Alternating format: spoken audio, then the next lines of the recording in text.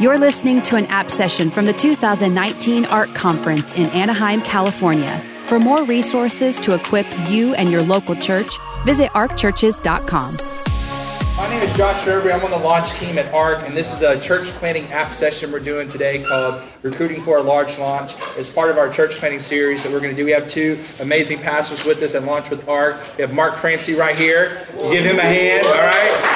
Ocean Church. What's the city that you're in? San Juan Capistrano. San Juan Capistrano. Wow, how about that? Yeah. And then we have Adam Magana from... Is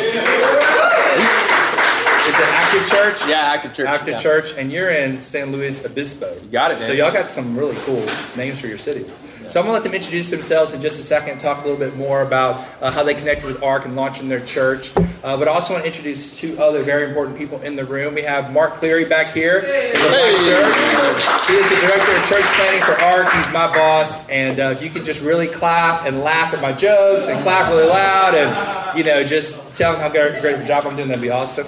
And then we have Isaiah Duncan right here. You give him a hand. He works at ARC. So he's a missionary kid. His parents launched a church in a Muslim country using the ARC model.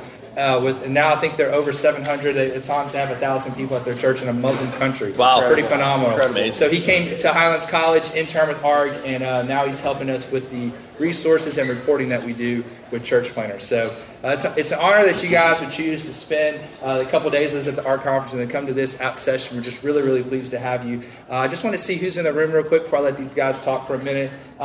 Who here has already started a church or you're currently a senior pastor? Can I see your hand? Anybody? Okay, awesome. Thank you guys. Thank you for what you're doing. Who has a desire someday to start a church? Anybody in here? Okay, wow, you're who we want to talk to. And who else have we got here? Leader in the church? What? Who's right in the middle of it? Okay, who's right in the middle of it? Okay, awesome. Yeah, I got to see one ARC church plan for sure. Okay, great. Well, we're glad you guys are here. I'm going to let them tell a little bit about their story and starting the church, and we'll start right here with Mark. Awesome. Well, it's great to meet everybody. I want to thank Josh and Amy. If you guys are going through ARC, these are some of the nicest people, most accommodating people. We did our ARC intensive, I think it was November 2017. And his wife, Amy, I think she might trace her lineage back to Gabriel Michael. She's an angel, such a sweet lady. And so make sure if you're going through ARC to get to know these guys, they'll take good care of you. But my story is I've been married now for 14 years, so coming on 14 years next week. And I married a pastor's daughter. Boise, Idaho is where her dad's church was at. And I got saved in the church. I got baptized, released to leadership, so 17 years in one church. We knew that one day we'd start a church, kind of a lot of divine things that pointed to where we ended up moving. So we moved from Boise, Idaho to the state of California, which makes us the only people to ever do that. Everybody moves from California to Idaho. And so we moved down here May 10th of 2018. We launched our church September 16th of last year. We just turned 1 year old, and this Sunday we're actually dedicating the building that God gave us. And we're celebrating our 1 year as a church. And so that's a little bit of our story. Yeah, it's awesome. Hey guys, my name is Adam Magana. I pastor Active Church in San Luis Obispo, California. And we, my wife Stacy and I, we felt like in 2015 we felt called to the Central Coast. We both gotten saved at a large church in Bakersfield, California. We were serving. We were became staff members of our Vegas campus. So we were in Vegas for 6 years. And in 2014, we lost a baby, became stillborn, and sometimes God uses stuff like that to get your attention. And we went to the Central Coast, we scattered his ashes, and it was in that season we felt like God kind of whispered to us, hey, I'm not going to waste his pain. And I told Stacy, we got it right into the car after we scattered our son's ashes, I said, look, I believe that I feel like we're supposed to be here. And she said, me too. A year later, we were having lunch. I was having lunch with a friend named Joe Pena in Las Vegas who had planted a church. And he says, man, I just think you're supposed to plant a church in San Luis Obispo. And I remember going home. You know when someone calls something out in you, and immediately you're like, no. And then you're like, but you can't get it out of your mind? Yeah. It's like that first time you had a leader kind of grab you by the neck and say, I see something in you, Mark. I see this in you. Yeah. And the minute that he said that, it was like, he goes, you're going to plant a church in San Luis Obispo, and a bunch of people are going to come, and it's going to be awesome, and you're going to remember this lunch forever. It was like a providential moment. So that year we went to ARC Conference 2015, and it was here in Anaheim, and we had a couple people we talked to, and the ARC just started believing in us. And it was Michael W. Smith, that said something, sparked a little flame, became like a roaring fire in our hearts to plant a church that would reach people where they were at in the Central Coast, to be a life-giving church that people could come to, that people could bring their friends to. And so we started our journey. And in 2017, we moved to, we spent 6 months at Pastor Randy Bizet's church in Florida. Best 6 months of my life. If you can get around a church, life-giving church culture for a little while and just absorb and learn and lean in, do it. And we spent 6 months there. January 2017, we parachuted in, as they say, to San Luis Obispo, California. Didn't know a single soul. After about 6 months, we had about 90 people on our team. We launched the church. 417 people showed up. 29 people said yes to Jesus. And we've been going and growing ever since. So to God be the glory. Amen? Awesome. You can tell these guys are amazing leaders and also some of the best communicators. I'm telling you, this guy, Mark Francie, is one of the funniest guys out there. You need to get on his podcast. You have a podcast? You got anything we can give him? Go to the website? It's Oceans Church. Oceans podcast, Church. yeah. Okay, he's being super humble today. But anyway, I just really appreciate you guys doing this. Seriously, I'm inspired by y'all. Thank y'all for being a part of this and helping us out today. So what I want to do is I want to take a few minutes and just do some Q&A. I know a lot of times we do Q&A at the end. I want to start with it, just mix it up a little bit. So I'm going to throw some questions out there and let you guys answer one or both if you want to, okay? So what best prepared you for church planning and or recruiting? What best prepared you for church planning that you did in ministry leading up to launching? I'll take that, yeah. Yeah, cool. How many of you guys have ever done youth ministry? Raise your hand. Hey! I mean, ever try to hold a conversation with an awkward 7th grader? Raise your hand. Yeah. It takes a lot of selflessness. It takes a lot of, I would say, self-awareness. I'm a 3. I'm on the Enneagram, so I've always been and I always have an empathetic heart towards people that are not in, that want to be in, but can't be in. I was that kid in 7th grade that everyone else shot up, and I was like still, 4 foot nothing, and I'm like, man, I want to be. I played sports growing up, and so I always knew the sense of team, but I also had that sense of like, those are the kind of cooler kids, and I wish I was there. And I always had that sense of like, I want to bring people in. I want to bring people into something that they're not part of yet. And so in youth ministry, I was always looking for the kid that was like, yeah, I had my kids that were like, the influencers, and I wasn't silly because I wanted to make sure that the pastor was happy with what I was doing. So I was leveraging those relationships, and I was pouring into those kids that really help you move that ministry forward. But I think for us in that season of learning how to love people that were maybe hard to love, and being inclusive in youth ministry and making sure that everyone felt like they were loved and connected, I think that helped us in the launch season, because you are going to be around a bunch of people that you would never really do life with normally. Like there's people the guy that works at CVS, the guy that's kind of awkward, and all of a sudden you're like, dude, where do you go to church? He's like, I don't go to church. And you're like, you should come to our church, our interest social. And all of a sudden that guy brought like 4 people because he's grown up in that city. So I think learning how to see the people that are longing for relationship in youth ministry kind of helped us as we transitioned to that, like, for sure. How can we help people feel like this is a place to belong, not just a place for people that we want to hang out with. So It's great. Yeah. It's great. Mark? Yeah, I think the greatest life lesson that helped us in the very beginning, I think we leveraged just how we learned how to be faithful with other people's sheep. Yes, that's right. When we served in the church prior, and this would be a big point that I would make mention of. I think it's really important that when you're starting something new that you make sure you finish whatever you're doing strong.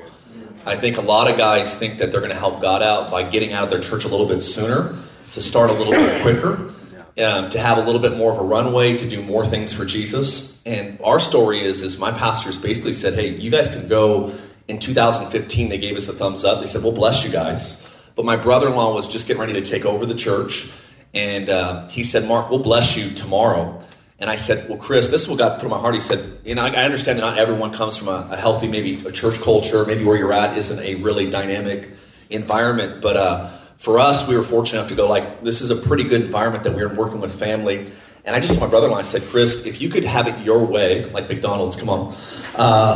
If you could have it your way and choose when we leave and how we leave, what would you want us to do? And this is basically the wisdom that I learned from my pastors, is they said, Mark, if you'll make decisions with our best interest at mind, the church that's sending us, and you make decisions with our best interest at mind, the church that's being sent, you'll do it better than anyone's ever done it. And for us, we never seen anybody leave a church. We weren't really a church-sending type of church. And so we never seen someone leave healthy. It was always out of division. It was always out of strife. Someone's power hungry, not happy, disgruntled. And so we wanted to make sure that we were leaving healthy, leaving the church healthy. And I really do believe for us, I mean, as I mentioned, we're able to move into this phenomenal building. We moved in a week before we turned 1 into our own facility. And I really do believe that God made up. So we stayed 2 extra years that we could have left earlier. But I really do believe that I really believe this, that you're never wasting time by honoring the request of the people you're serving under. Because if you can steward someone else's ministry well, it says that you'll never have your own filled until you're faithful in another man's. And so I just think that we don't talk a lot about that in the church planning world, but I do think that the guys that seem to have the really fast growth are the ones, a lot of times, I think, that start healthy. Yeah. And so that'd be something I would just say before I even, to the best of your ability, Peter says to do your very best to live at peace with all people. And so try to leave as well as you can, because I think God will make up that time. We need to give him a hand for that answer. That was awesome. That was perfect. And I honestly believe that's the best recruiting strategy that there is. Yeah. It's, people ask me from time to time, hey, I want to plant a church one day. What do I need to do? And they're thinking, you need to preach more. You need more opportunity to oversee a budget. Yeah. But my answer to them most of the time, not most of the time, all the time, is be faithful where you are. Yeah. A long track record will set you up for success. We're doing another app session later on fundraising. And the reason why we chose people we did for fundraising is not because they're good fundraisers. They're actually, some of them, terrible fundraisers. But what happened was they were very faithful at their church, so they left very blessed, and that church connected them with other people that gave them money, and they didn't have to do any fundraising. Exactly. And I think both of you guys did the hard work before launching. A lot of times church planners also ask us, they'll come, and they may not be quite ready yet, even though they're great leaders, and we'll say, hey, can you consider taking a little more time before you launch? And that is a very hard ask. But every time I ask a pastor, I think about Adam Magana, who moved from Arizona, right? Las Vegas, Nevada, to Tampa, Florida, Bradenton. Yeah. So Bradenton, South Tampa. Moved to Florida for 6 months and then moved back across the country to California. That was a huge sacrifice. Y'all had 2 kids, a wife, family to support. And but you were faithful somewhere else, and then multiplied 100 times over. Awesome. And just to follow up with you, maybe you could talk a little bit about your timeline, because you staying late actually gave you a very short runway to launch your church. Can you talk about the months leading up and how short it was and how that all worked out? Yeah. And I love what you said, because I do think that when you leave right, your pastor, or even he'll get out, and other pastors in the area will find out that you're doing it honorably. It'll be easier for you to raise money for your launch. We were starting a church in South Orange County, really expensive place to live. Really, really expensive place to start a church. So we had a launch budget. We were shooting for like $315,000 was what we were trying to raise. We were able to, I think we raised about 150 pretty quickly. The second half was a little bit more difficult. But we announced our church that we were to everybody in January, that we were going to start a church in September. So we had 9 months from everyone finding out about it to us starting the church. And I traveled extensively from basically January all the way until August, trying to raise that $315,000. And I think we ended up raising it. I think we raised like $320,000 or something like that in that time period. But I traveled. So in my in-laws, because that's one of the pros and the cons of when you have family and ministry. Anybody related to people that you're pastoring with, right? Okay. So you understand, you feel this pain. But we wanted to make sure you can't screw that up because you're spending Thanksgiving together. So you want to make sure you do this right. And so they requested. They said, we want to see our granddaughter finish up the school year in Idaho. So which again, I drink whatever Kool-Aid they're selling. Because they know their stuff. But that was the one thing we had to do to honor the request of where we were, was to stay until the school year finished, which was the end of April. Thank God it was the first week of May that we stayed. And so what that did, though, is we weren't able to live in our city for 6 months or a year, like some guys 10 years before they start their church. We actually only had about a 4-month runway. And because I was traveling so extensively, I think it was 45 days out of the 4 months that were leading up to our launch. So I was only on the ground for 2.5 months before we started our church. And we launched with right around 400 people. And I really, this what I would say is, I think that what really helped us was, remind me the original. Well, how did that translate the time you spent there to the 4 months leading up? How did that help you in those 4 months? So when we got down on the ground, just a couple of things that really helped us dramatically was, number one, if you want to write some of the stuff down, I think that developing a rhythm is very important when you get on the ground. As far as, because when you move somewhere new, if you're parachuting in, you don't know where the pharmacy's at, you don't know where the dentist's at, you don't know you're going to work out, you don't know which bank you're going to deposit your money at, you have no idea anything. So I would encourage you, when you scout out your city, find the places that you're going to be in rhythm at every week. When you establish a rhythm, it helps you acclimate to the city much faster. Find a pediatrician for your kids. Find out where you're going to get your prescriptions filled. Find your rhythm. So that's what we did. And then the second part with that is, I think that once you establish your rhythm in the city, it actually helps you recruiting the people that you are going to come in contact with on an ongoing, regular basis. And so I don't know. That's great. Yeah, it's kind of simple. No, yeah, I think you stayed longer than most people would, which gave you a shorter runway, but you still launched with 400 people. So I think that says it. And anything you want to say about going to Bradenton, how that helped you in the church planning process? Yeah. So as you guys all know, you're here because you're looking for a couple things. You want some resource to kind of lean into the ARC, because you know that, hey, I heard they give you like $50,000 or something. That's awesome, right? And they do, and it's zero interest, and it's awesome. But here's the thing that I realized the most: you need to find some relationships, and you need to learn how to really honor relationships, not just what they can get for you, but like what you can give to those people that you're trying to honor. Yeah. And find someone that you can honor that you have no, like, I don't want anything back. I just want to serve this person. I want to learn from them. I want to add value to them, and watch the doors that open. It's a supernatural phenomenon. He who refreshes others will himself be refreshed. Yeah. And I think you've been in maybe a season, if you've been in a season where you felt like you've been used and abused in ministry, you work 7 days a week, no one said thank you, you kind of just want, like, can someone just pour into me for once? You'll get that at the ARC because we believe in you, and I'm telling you, Josh and Amy are a resource for pastors. They love pastors. They love what they can do. Josh could go start a church anywhere in the nation, and Josh and Amy would crush it. I know they would. But they choose to be a launch pad for other people's success so that God can use their gifts to launch other people. But here's what I would know. Find someone that you can just connect to, because the relationships I got from Pastor Randy, the exposure of people I never would have thought, man, I just feel like seeing a life-giving church, being able to serve in that context, and then being able to say, yeah, here's what we're kind of going for. Yep. Be around environments. So taking my worship leader down out to Bradenton, saying, hey, get connected with their worship team. So he just opens up doors. So just continue to find relationships and churches that allow you to like lean in. And I don't know. Yeah, it was invaluable. Yeah. That's good. Awesome. So, I didn't ask Mark to give that answer, but that's the exact answer I wanted him to give, because I think that what he said is much more important than any of the strategies that we're about to talk about. We're going to give you 10 strategies for a strong launch, but really this is the strategy that these guys talk about, taking that time, serving other people, being faithful. It really just does more for you in recruiting than you're aware of. That's why I want to take a little bit more time to talk about that. So, but we'll switch gears now. We'll go into these 10 strategies, and I'm going to talk a little bit about the ARC process, let you guys know what we do for church planners, how it works. I'm also going to give you a peek under the hood, let you know how we're changing things for 2020. I'm very, very excited about that.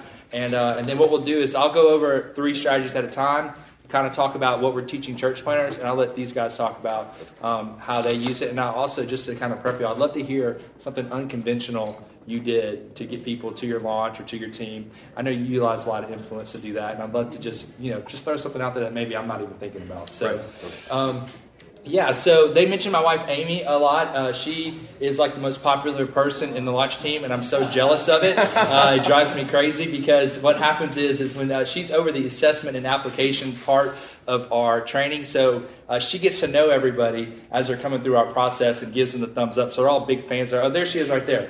Come on in, Amy. Come on in. Hey. I was talking about you. I mean, the timing of this. Come on now. It's almost like she knew, right? And so she gets to know everybody in the process. She also has a photographic memory. There's something close to it. This is for real. And so if you're in the process, she's going to memorize your kids' names, different things that you're going through as a family. She's going to ask you about it, and you're going to be like, who is this person? Is she like a prophet?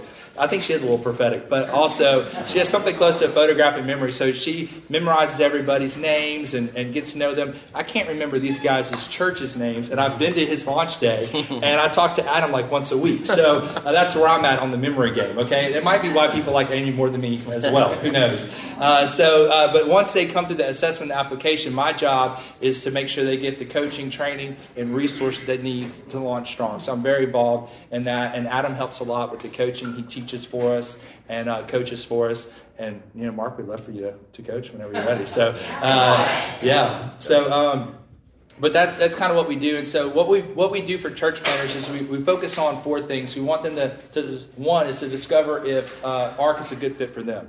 So what we do is we have this portion of our website, and really it's part of our training that we used to charge for, that we give away for free, and it's all from Chris Hodges. I don't know if you've heard of that guy. He's pretty awesome. Pastor Chris gives his Essentials for Church Planning. It used to be part of our paid training. We give that away for free so you can look and learn and see if this is for you. And if your baby leaps, if you're watching that and say, hey, this is my people, I've been looking for this, we want you to move forward. We don't want you to not be yourself with ARC. We know there's lots of different ways to do this thing called church, and we know a lot of people are having success in different ways. We have a model and a method that we shoot for, and we want to find people that can buy into that and believe in it. And so we give you a chance to kind of see if you're a fit for ARC. If you are, second thing is we invite you to apply. And then you go through an assessment process. And what we do is we do that online to save you money, okay? And so what we used to do is we used to bring church planners in, and they'd fly in, they would get a hotel, we would spend a couple days with them, and then sometimes we'd have to tell people for their best interest, it's not best for them to move forward with ARC. So they would fly back with a no. I mean, it's heartbreaking, right? And so, I just paid $2,000 and I'm not moving forward. Now, I think the feedback was valuable because it helped them in their journey. But we want to say, how can we save the kingdom of God money? It's like, I think we can do a lot of this online. Yep. So we're going to look at 3 things: your money, your ministry, and your marriage. And those are the 3 areas that we're going to look for faithfulness. We're not looking for a perfect record. No perfect financial record, there's no perfect marriage, and there's no perfect ministry. We're looking for testimonies of God's faithfulness and you being faithful to what God's doing in your life in those 3 areas. And so we do that online, and you go through a review team. A review team is going to be made up of ARC pastors, ARC staff, and we ask you to send us a little video, tell us about yourself, send us a speaking sample, and then if you're approved, you move forward to our training. And that's the 3rd thing that we do is we train you to launch. And so when you're in the training part of ARC, what we do, again, we used to bring you in person to train you, but we never got to know you. So we switched it up, and what we do now is what Mark was talking about in November, is that we do give you the training online, and as you watch the training, you develop a unique launch plan for your church. And then you bring that launch plan when you come to our, what we call an intensive, and then you show it, you share it with your coach, and you'll have a coach that sits at a table with you and 1 or 2 others, and they give you feedback for 3 days on your launch plan. And the goal for that is for you to feel like we feel like it's able for us to give you a more high impact, high touch environment, and for us to really be more relational. Because before it was just like this, we weren't spending time together. We put people in circles, and we felt like it's leading to a lot better experience for everyone. Right. Then once you move on past that, we provide some more coaching videos online for you to continue to watch. You'll have conversations with your coach, and then you'll launch. And we try to give you money to launch. We'll give you up to $50,000 to launch your church if you raise $50,000.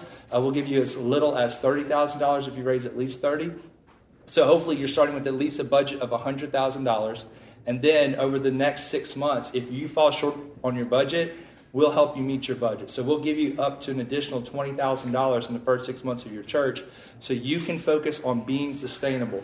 Now, our goal is not to launch mega churches. I know we kind of have that reputation, but that's not what we're trying to do. We want to launch healthy, sustainable churches with pastors who are ready to do it. That's what we're trying to do. And I honestly, I think it's so... it's sad, really, the pressure that is in ministry. But, man, I think if you have 300 people in your church, I mean, you're just living the dream, It's like, what could be better than that? If you get to 1,000 people, oh, my gosh, this is like heaven, And but that's not the goal. The goal is for you to have a sustainable church.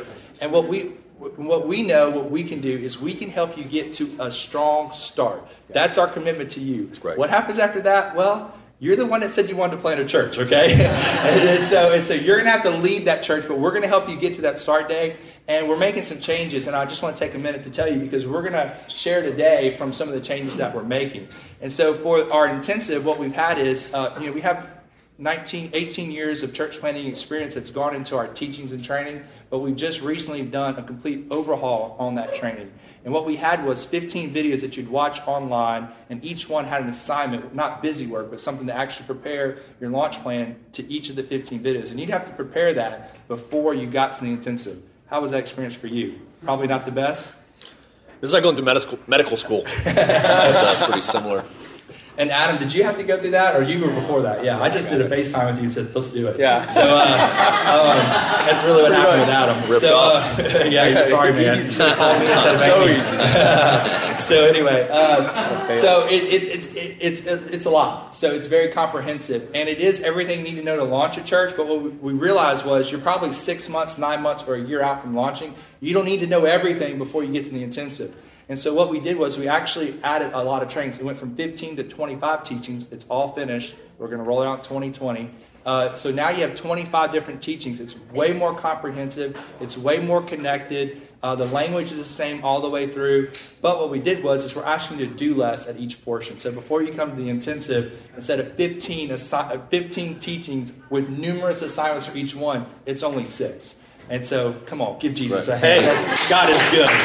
Okay, so it's only 6, and we're only teaching you what you need to know to get to the intensive. And then we're taking some of the video content training, and we're now presenting that live to you at the intensive, because some of this stuff like the recruiting, you just can't miss it. You got to get it right. And we don't want you, helping the kids, cooking dinner, flipping back between ESPN and press and play on the video during the commercial breaks. We wanted you to zone in on a couple of these, so we do 5 or 6 of those at the intensive, and then we're going to do 5 or 6 after the intensive, and you work with your coach on those, and then now we're doing 6 months of post-launch training, and so now we're going to help you go at least 6 months, okay? Right. So I'm really excited about the changes. All the church planners we brought in to give feedback said they wish they had this. It's amazing.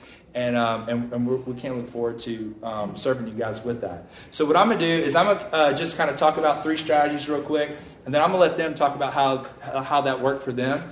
And really, if you're going to plant a church, you have to have an outreach mentality for recruiting, period. Yep. You're not using worship services to recruit people. You're creating environments to recruit people so you can build a worship service. And that is a paradigm shift that some people have a hard time making, but it's significant. You're not using worship services to recruit people. You're creating environments to recruit people so that team can build a worship service one day. That's what you're shooting for. And so what you're trying to do is, with our recruiting strategy, it's very outreach focused. You've got all these cold leads in your city. We want to turn those into warm leads. We want to turn cold leads into warm leads so you can know who's on your team to lead.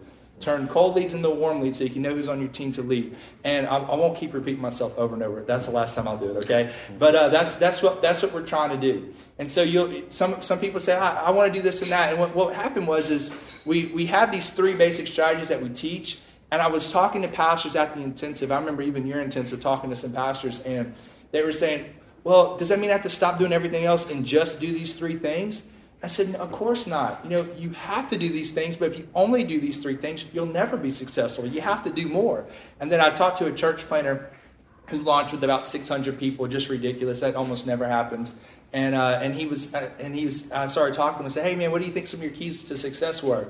And he said, prayer. And I said, awesome. I was like, so what did that look like? He's like, well, I don't know if I'm allowed to say. And I'm like, what do you mean? He's like, well, we had prayer meetings leading up to our launch. And he said, but I didn't know if ARC allowed that. I'm like, of course you can pray. Like, what are you talking about? Like, we're launching a church without prayer? He's like, it wasn't in the manual. And I was like, okay. And so then I was like, it's like, you need to have prayer meetings, but you don't use prayer meetings as a recruiting strategy. Yeah. That's it. And they say, well, are we allowed to meet with our leaders? Of course. Yeah. But you're not using your leaders' meetings to recruit people. When people join your team, they're not joining your leadership team. They're joining your launch team.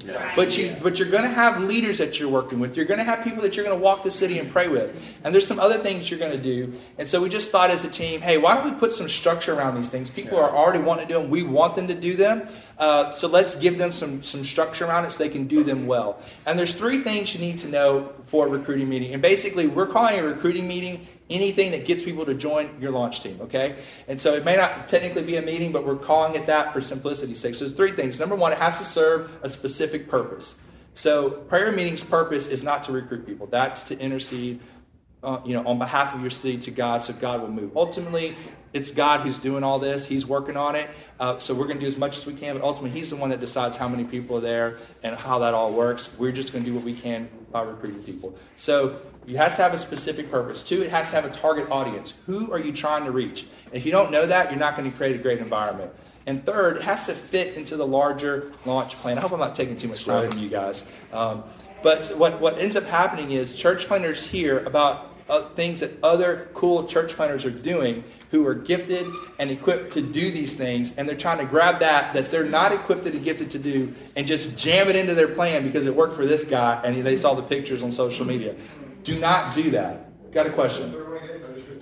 It's got to fit into the larger launch plan. Know where it fits in the larger launch plan.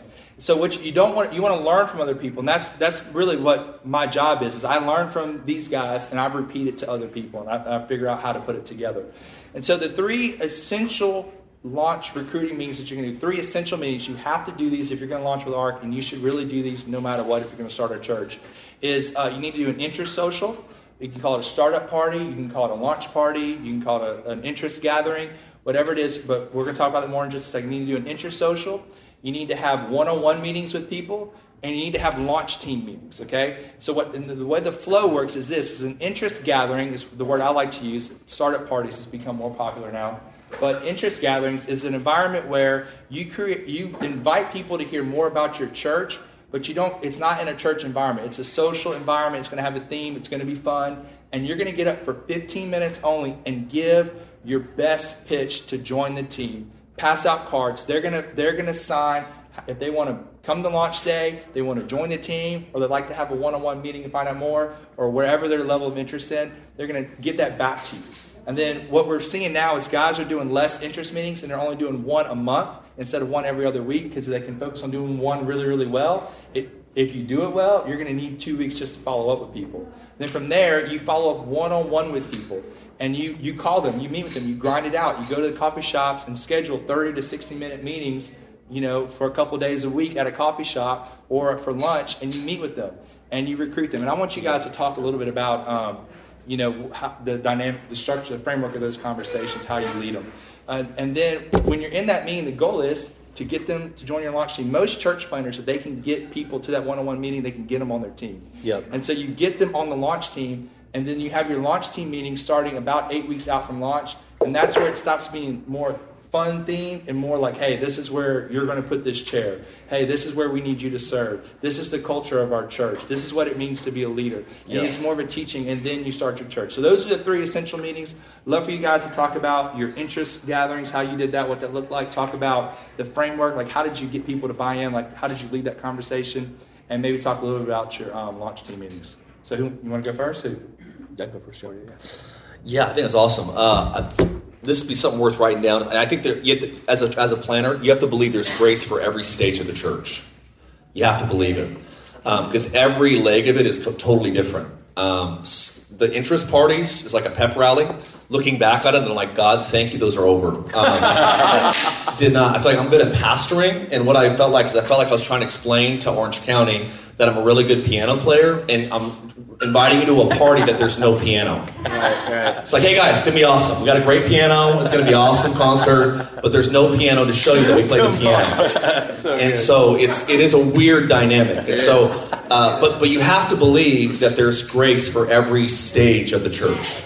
Looking back on it, I'm glad I'm out of it. It's like junior high. Come on. But while you're in it, there was grace.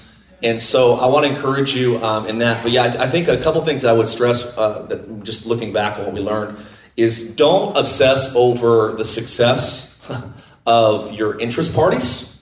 Because what I learned is interest in all of the recruiting events that you do are mandatory and necessary. But it's weird how in the grand scheme of your church, actually those meetings don't dictate what happens in your church when it starts. Yeah, it's good. They're needed and they're required. But it was weird that we had people that were drawn to the interest meetings that weren't drawn to the church. Yeah. And there's people that were drawn to the church that never came to the interest meetings. And so I guess what I would say, Rick Warren always says, don't focus on home runs, focus on base hits. Yes, absolutely. And so if you have 30 people show up one gathering, we had as many as probably 70 people show up to an interest party, and we had as little as like 17 people. And you can't let your attitude and your confidence in God be dictated by how many people show up to your pep rally. Does that make sense? We're pastors, we're not pep rally leaders. There's a grace for it when you do it, but I do think that when you get beyond it, just again, don't put your identity in that. So that would be the first thing that I would say. I think this is something that I think, looking back, I needed to believe this in regards to that season, is you have to believe that everything you need to get to the next point is within reach right now. Yeah. So maybe you don't have the full access to the band, but there's probably one person that God's put in your world that might know somebody, or maybe they play the piano. And if you pastor that one person effectively, they'll introduce you to the piano player and to the drummer. So what I've learned is, in this journey, is that maybe you don't have everything within reach, but you have a piece of everything that you need to get to next that's currently within reach. Yeah. And if you'll just look around and go, okay, who are we not reaching out? Who are we not pastoring? Who have we not called, had coffee with, had dinner with? Because what I've learned is there's actually, God will always put someone in your immediate circle, even if your circle's tiny, like ours was when we moved to California, that if you'll actually mine out the resources that are within your reach, you'll find that actually, there's actually all the other things we're looking for are in the people that we currently have access to. Yeah. It's a weird dynamic. And you asked me, and I think this is worth noting, not just for the interest gathering stage, but I'm going to live this the rest of my life, and just really simple. But whenever you meet with people, whether you're recruiting or after you start the church, really 4 things I'd encourage you to do is the Holy Spirit gave me this kind of method, and I've been using it ever since. And is I do 4 things when I meet with people. Is I inquire. Number 1, inquire. We all know, we've heard it said, no one cares how much you know until they know how much you care. So find out who they are. Hey, where are you from? Where'd you go to school? How many siblings do you have? How long have you been married? Hey, what do you like to do? What are you passionate about? When it comes to the church, what makes you excited? So find out who they are and what they're excited about. And what I've learned is everyone likes to talk about themselves. Hello, church. So if you're having an awkward meeting, just get them talking about who they are. Yeah. Inquire. And then the second thing is encourage them. It's weird that your city is looking for people that will encourage them. Yeah, absolutely. And I can't remember who said it, but one great scholar said that he who gives the most encouragement will always have the largest influence. Yeah. So find people when you're meeting with them, find out who they are, and then begin to encourage. Man, that's awesome that you love singing. That's awesome you have a heart for choirs. That's awesome you have a heart for inner city youth. So inquire, encourage, and this is where I think most pastors miss it. And this is instrumental, I think, in building your launch team and also in building your church. Cast a vision right after you inquire, right after you encourage them. Cast a vision on how who they are fits into what you're doing. Amen. That's right. Cast a vision as to who they are and what they're passionate about, how it fits into the plan of where you're going. Man, that is amazing. Inner city youth, do you know that we have a passion to actually feed and clothe inner city youth? Man, I think you could be a big part of our launch team heading up that area. I think that, man, you could be huge in contributing that to Oceans Church. So cast a vision as to where they fit into what you're doing. And then the last thing is just how can I be praying for you? So I just feel like if you'll inquire, if you'll encourage, if you'll cast vision, and if you'll pray for them, hey, this is how I'm praying for you and your family. That's a big deal. And then the last thing I'd encourage you to do if you're recruiting well is after you do those 4 things, finish the meeting because they're going to be pumped. You care about me. You encourage me. You actually showed how what you're doing is connected to who I am. And then you care enough about me to pray for me. Then this is what you do. The cherry on top of the meeting is, hey, who do you know that I don't know that you could introduce me to? Yeah. Who do you know that I don't know? Come on, I don't know anybody. I need friends. Come on, help me out. I just moved here. I don't know anybody in San Luis Obispo. I don't know anyone in Orange County. Hey, who do you know that I can meet? I would love to meet some of your friends. And then again, do the same thing when you meet them. Come on, inquire, encourage, cast vision, pray for them, and then finish it by, who do you know that I can meet? And so that's all I want. Perfect. Yeah. Basically just what Mark said. Ditto. I mean, I think he hit on probably, there's about 3 or 4 points that I really, what he just said about, because here's what's going to happen. You're all going to have interest meetings. You're going to call them startup parties, or you're going to have some super cool coffee shop. And you'll probably have 30, 40 people show up. We had about 40-something people our first interest social. And what you're going to see is that people are coming, they're coming to kick the tires a little bit to see what's this guy all about, what's up with him. But you're going to find that you're going to draw some people. And you're going to draw a couple different type of people. You're going to draw some people that are genuinely looking for a church to call home. They're like, this is new. We just moved in the area. We saw your Instagram. We know some maybe mutual friends, Facebook kind of connections. And those are great. And then you're going to get some people that you have to vet. Because they've been burned by their last church. And the church before that wasn't using their gifts. And the church before that just wasn't seeing eye to eye on how they saw their gifts. And what you're going to see is that some people are serial church hoppers. And they're looking for a platform. And we say we don't give out titles at Active Church. We give out towels.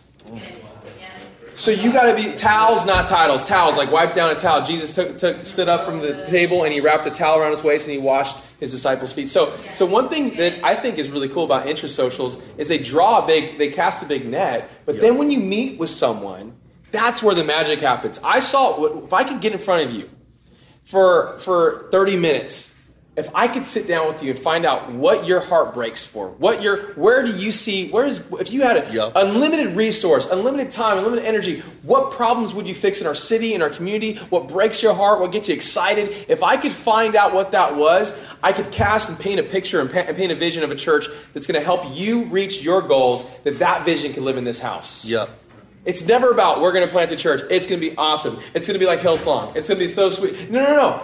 We have a desire to plant a church that's going to allow people just like you and I to use our gifts so that we can reach the world with the message of the living hope of Jesus. That's what we're doing here. And I think God wants you to be a part of that. It's great. So one of the things I would just say, number one, is really if you're like a 1 on the Enneagram, if you're kind of an introvert or maybe you have a strong desire to plant a church, you have to lean into woo. You have to win others over. And guess what? When you do win them over, you have to have a plan and a compelling vision that's going to help you. In ARC, we're going to help you get there. We're going to help you get to launch Sunday. Number 2 is as soon as you start building that launch team, you start having team gatherings, you need to have some plans and some standard procedures that you can hand people to say, here's what's going to look like when we have our next meetup. And I want you guys to be a part of that. So you need to have kind of a launch, interest, kind of big net, but then you need to start building that team after you have those one-on-ones and you say, hey, help us for 6 months. I would ask everyone, hey, if you help us plant this church, help us get this church off for 6 months. Just commit 6 months from launch date until 6 months. And if it's not God, then you can take off after that. Just give us 6 months. And when we got a commitment for 6 months, we immediately added them to the Facebook team. So we'd celebrate them. We'd say, hey, man, Mark just joined the team. We're so excited. Hey, everyone help me welcome Mark to the team. There'd be a private Facebook group. And then immediately I'd give them purpose on that team. I'd say, hey, we need help. Here's a couple of areas. And then I would commission them. I'd say, here's a procedure. Here's what we're doing. Can you help with this? And give them purpose real quickly. But building the launch team is really just big socials, one-on-ones, coffees, smaller meetings with leadership type people that have high capacity, and then just encouraging people to be what God wants them to be. So. I was just going to say, if you're on a tight budget too, coffees are a lot cheaper than lunches. Come on. So if you're on a tight budget, if you're meeting with people, just do coffee meetings. It'll save you a lot of money. There you go. Awesome. Okay, so let's talk about the next type of recruiting meeting. We're calling these valuable recruiting meetings, and they're meetings you should do, but not at the expense of the essential meetings. So the essential meetings, they have to go down. These are very valuable. You should do all of these, but they should never take priority over doing those 3 things, because if you just do those really well, you'll lead to success. So what we have in this category is 3 types of recruiting meetings. One is community outreach. You'll be surprised who will join your team when you decide to outreach to your community, because there's a certain type of person that's what drives them. And if your church isn't doing that, they're not going to be a part. And so when you start to do community outreach, you also accomplish a second purpose of recruiting. That's canvassing your community with who you are. So when you go and serve with no strings attached, you're letting people know who you are before you start. You're showing them what kind of church you are before they have a chance to come and experience you in person. And so community outreach gives your team something to do. It's something tangible. It shows them that you actually own a piano, even though they can't hear you play it, maybe. And it gains a lot of favor in the community as well. So that's a very valuable thing.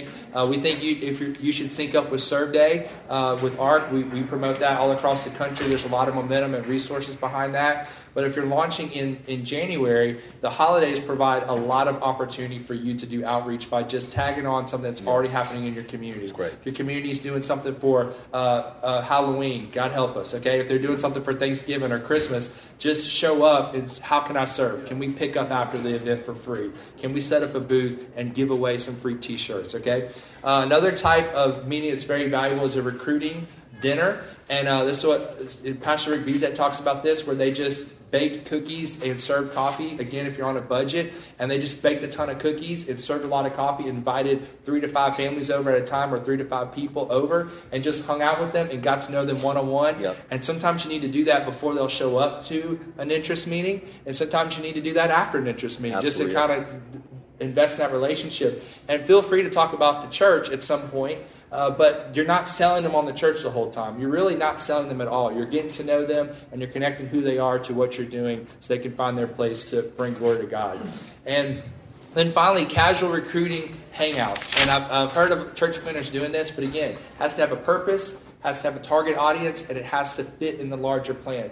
And so a casual recruiting hangout is an environment, again, where someone may not be comfortable. Let's say you get to know the person at CVS where you pick up your prescription, and they're not ready to come to the interest meeting. What you say is, hey, some of us from the church, we're getting together to go play Top Golf. Our church is paying for it. We'd love for you to come. And you just play Top Golf, and you're hitting the ball, but you're not trying to win. You're just going and talking with people in the different booths and finding out more about them. And this does a lot for your team as well, because your team needs those opportunities to gel before launch day, just so they can understand each other's personalities, so they don't get their feelings hurt when someone is an Enneagram 8 or a D personality and they're barking out orders, and then you got the SI personality or the Enneagram 3 that their feelings are all out of whack because they're not worshiping the ground that they walk on, and so not that you require that, Adam, at all, but and it helps your team gel. So that's really, really important. And I don't know if maybe one of those you guys want to talk about. Just pick one so we can move along. Is there anyone that you guys did? No? Well, go ahead. I was going to say, I love what you said, that we don't have to reinvent the wheel. I think it's really good when you're starting. You're just like, you ever seen those videos of like skiers or snowboarders, and there's like those giant avalanches they trigger, and they're going as fast as they can to not get swallowed by snow? That's kind of what church planning feels like. And so you don't have a lot of extra time to think of like, hey, what's a great outreach ministry? We can start from the ground up. Right. I love what Josh said. Find churches even in your city and even ministries in your city that are already full swing running. So for us, our very first year, we started in September, and we joined a Calvary Chapel. They do a food feeding on Thanksgiving, and we hopped on board with Calvary Chapel. We helped feed 5,000 families. And so we brought a team of like 35, 40 people from our church. And on Thanksgiving, was it Thanksgiving morning, Joe? I think it was. Thanksgiving morning, we helped. We just were in this big, giant building, and we were like, I scooped, like, my hand was bruised from scooping mashed potatoes. And so we didn't start anything. We just found out who was already doing something and how can we go and just support it. Yeah. And it really blessed that church because we brought extra 30 people. I think we brought some money. I think we helped pay for some of the food ourselves. But again, just to bring a load off your shoulders, don't feel like you have to reinvent serving your city. Figure out food banks. We just did a peanut butter and jelly drive with a large food ministry pantry in South Orange County. And they're like they feed a lot of homeless people. And they said that peanut butter and jelly, smaller size containers, and is one of the greatest things they need because it just goes off the shelves in these food banks. And so our church, we brought like tons of peanut butter and jelly, and it was awesome. So find people that are already doing it and just champion what they're doing. Don't feel like you have to reinvent the wheel. Yeah, so good. No, it's good. Yeah. Okay. Awesome. So we'll go into the third type. I'll give you 3 on this one as well. That's the non-essential recruiting meetings. These are meetings that you do not need to do to have a great launch. But let's say that you're at capacity and you're already having a lot of momentum and success in these other areas, and you want to invest in something else. We wanted to give you all a couple things to do. And the first one is a vision gathering, and this is something you would even do before you move to your city. If you've been serving at a church for a long time and you have the pastor's blessing, maybe in this, your target audience in this one is actually believers instead of unbelievers. You give the vision of your church. You share that they are coming to hear about your church. You ask them to give or connect you with people in the city or join your team. Yep. And this is something you're doing with people you already know. So let's say that you were in youth ministry in Dallas for a season. Then you might go to Dallas and do a vision meeting in Dallas and at someone's house, and you hang out like a typical small group, and then you share with what your church. Maybe you play a guitar or something there, or have someone do that. That's perfectly fine. That doesn't exist once you move to your city, because now you're losing the outreach focus. It's not fulfilling that purpose. It doesn't fit in the plan there. But it's something that you would do in an area where you already have existing influence. So we want to offer y'all some structure on that. When you come through ARC, you'll hear more about that. Did any of you guys do anything like a vision thing? I did. Yeah. We did. We just did a quick, like a one night. We rented a facility. It was a beautiful outdoor venue, and we invited. It was like a nice dinner. We invited everyone to, and this is something really important that you have to get the blessing of your current pastor. Don't divide the house, right? And we just invited people to come and show up that loved us, that we loved, and we got the blessing. We did the ask. We pray, give, go, and I think so oftentimes. Can I just tell you something real quick? If I could go back, stop letting the enemy mess with you in your mind before you even ask someone to be a part of what God's doing. Do you realize that when you do a good job of serving people and loving people with the love of Jesus that He's put in you, and then you are now going out to be a part of what God wants to do next, and people sow into you and you show them what you've done, people want to give to leaders like that. So stop being afraid and go, what if they don't want to do it? Guess what? If they don't want to, they won't. And the people you think that will sometimes don't, and the people you never thought, just ask and be faith-filled. God's going to fill that. He's going to fill the storehouse. I promise. Yeah. Very good. So another one that you can do, and again, you should only do this after you got everything else rolling, is a worship gathering. And the purpose of a worship gathering, a lot of people call them worship nights. Did you do that? I want to speak to that in a minute. Okay, yeah. So you really just do one. You're not doing church services, but what you do is you maybe get, if you have a connection to a quality worship band, okay? Yeah. So you're not pulling this together randomly and putting something out there for everyone that's not going to be excellent. So if you're trying to recruit a worship team, maybe there's a church in the area that will come out. Maybe your home church will send people. Or maybe you're moving with the quality group because you've invested in people and they're there and you can create the right environment. Then you have a worship night. That's going to bring creatives. It's going to bring worship people. And then what you do is you give the same 15-minute pitch that you would give at the interest gathering. You just give that, and then you try to sign people up to be part of the band and to join the team. So again, non-essential, right? If you can do it and you have the right connections to make it happen, do it. But if not, don't worry about it. You don't need it to launch. Yeah. And just to speak to that real quickly, we didn't do any. We did worship gatherings with our team in intimate, more like living room type settings. And I think what you do when you have, unless you can pull it off with excellence, and even when you pull it off with excellence, I think what you're doing is you're kind of showing your cards on the one thing that you have when you move into a city to plant, which is you're going to have a grand opening, a launch Sunday. No one knows what you're doing, and people want to know, what are they doing over there? And when you can have a Sunday to put your best foot forward, to make a first impression, you get one chance. Sometimes I've seen it work great for people to have a worship night, but sometimes I'm like, I think unless you're Jabin Chavez, I just don't know if that's going to always be the best way to build a team that's going to reach people that are far from God. I think sometimes your best bet is to work hard at building the local team, work hard at building people that are going to really, you're going to equip, and then have that launch Sunday being your very best foot forward. So we're good for thought. Okay, and then the last non-essential meeting would be a creative gathering, and you might call it creative night or whatever. And again, you want to recruit creative people to be on your team to help you create environments and create social media posts and to take photos and help drive that. And so you want to, maybe you do something downtown where people can take photos. You do something like that. You have some of your creative people there, and you're looking for people who are going to be active on social media, and you can connect with them. Again, serve some free food, free coffee, give your pitch, have some of your other creative team there, because you're going to need creative people. But again, non-essential. And then I'd say the most important recruiting strategy for last, and these guys have talked about this extensively already, and that's your personal invite. And it's something that I think is the most significant way you're going to get people to join your team, right? It's not by telling people to invite people, it's by you sharing the vision. And we think it's really good to have 3 different types of pitches ready to go at any moment. That's a 60-second invite, that's your elevator pitch.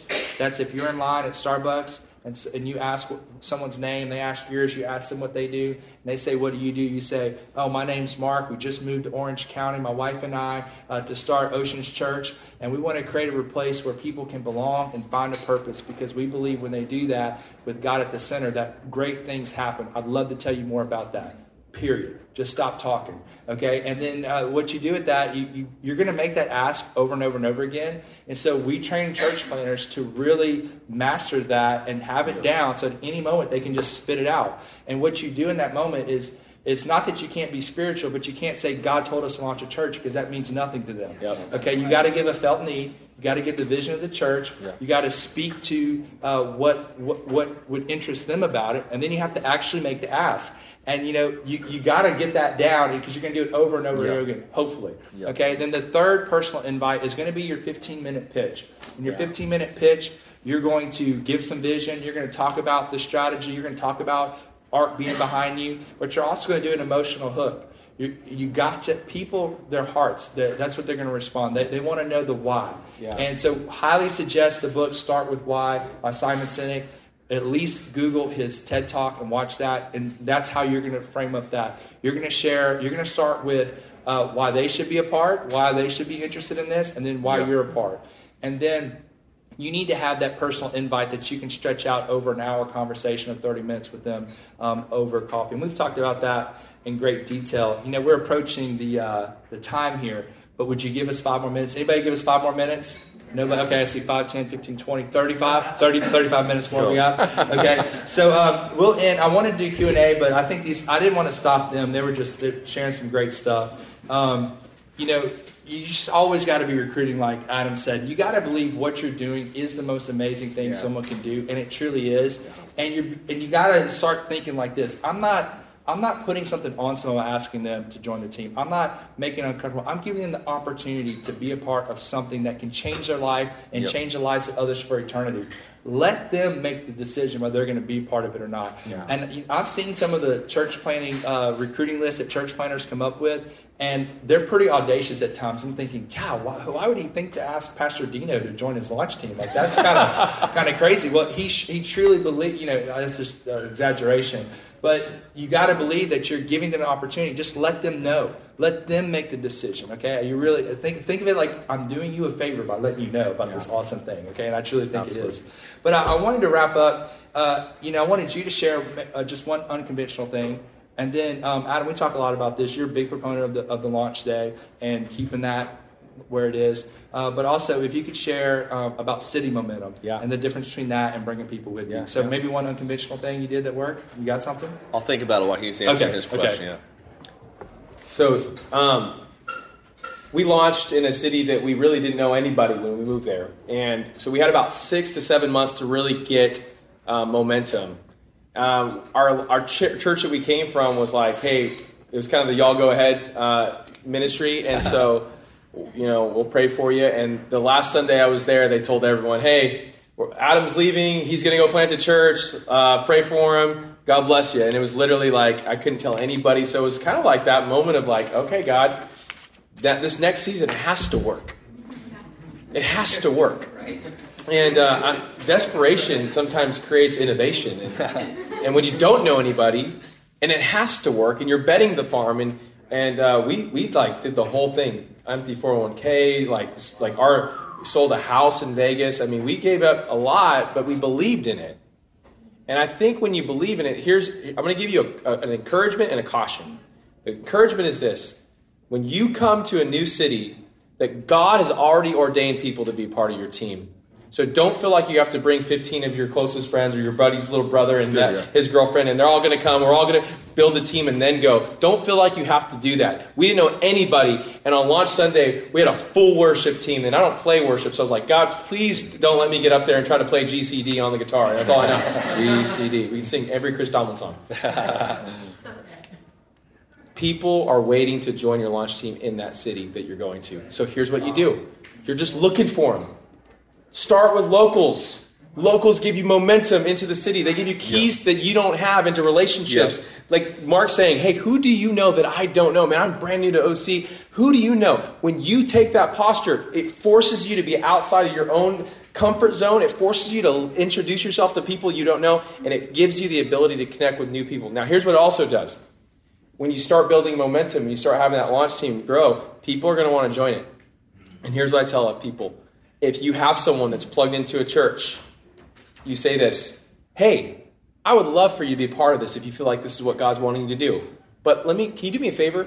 Will you talk to your lead pastor about this, or talk to whoever you report to at your church and pray about it? And if you get their blessing, then I would love to have you on this team. But if they say no, then please, I would love for you to stay where you're at. That's good. That's so good. God will honor that heart every single day of the week. That's great. And there's been times where I think God's protected us even when that's happened to us a couple times, and I've had conversations with other pastors, and I've gotten to share this as a testimony to other pastors that are planting in our community. They say, hey man, I know it's easy. I know you have some people you want to lean into, but make sure you lead with honor. And I think God's honored that in the way that we've been leading, and it's been good. So I'm going to say one thing about that before I give it to Mark. So with people from other churches, I heard a church planter add another layer to that. And what they do is, before they ask them that question or give them that, they say, where do you go to church? And they'll say, oh, we go to Eastside Church. And they say, awesome, who's the pastor there? Yeah. And if they're like, they're like, we'd love for you to be on our team. Because they're not going to that church. Okay? But if they say, we go to Eastside Church, you say, who's the pastor? They say the pastor's name. Then they're like, then they go into that, and then they say that whole deal. So anyway, it's good. It's good. I love that, which I think that is an unconventional thing that I would just even run with, is I think that desperate people attract desperate people. Confident people attract confident people. Integrous leaders attract integrous people. Yeah, that's good. So if you want to attract high caliber people, then you have to be a high caliber integrous leader. Come on.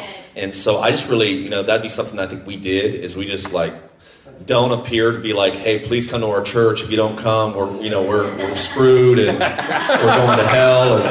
And if you can, you just go look like. And I think this is kind of I think quality people are attracted to people that know where they're going. Yeah. They know why they're going there. And so these are just things that may be worth answering, even as Josh was saying, you're queuing up your elevator pitch. I think it's important really quickly to be able to tell people who you are really fast, who you are, where you're going, why it matters that you're going there, and what difference it's going to make. Yeah, it's so good. If you can lock down those four things so good. When you're sharing with people, and again, you're coming from an integrous point of view, and this is my favorite thing to do in the beginning of the church, because I think some people, when they hear you're a church planter, they almost expect you to be so desperate that they're like, you're going to try to force yourself onto them. I think one of the greatest things you can do is just always serve and love people with confidence. Yeah. Like, hey, this is who we are. This is where we're going. This is why we're going there. This is the difference it's going to make in Orange County. If you feel like this is if God wants you to be a part of this, praise God. But if not, man, it was awesome having coffee with you today. I hope you enjoyed your latte. Yeah.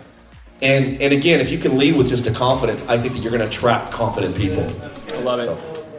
Awesome. Can we give these two amazing pastors a hand? Thank you guys so much. We hope you enjoyed this session from the ARC Conference. Our heart is that you are more encouraged and excited about your calling than ever before. For dates and locations, and to register for an upcoming ARC Conference, visit arcconference.com.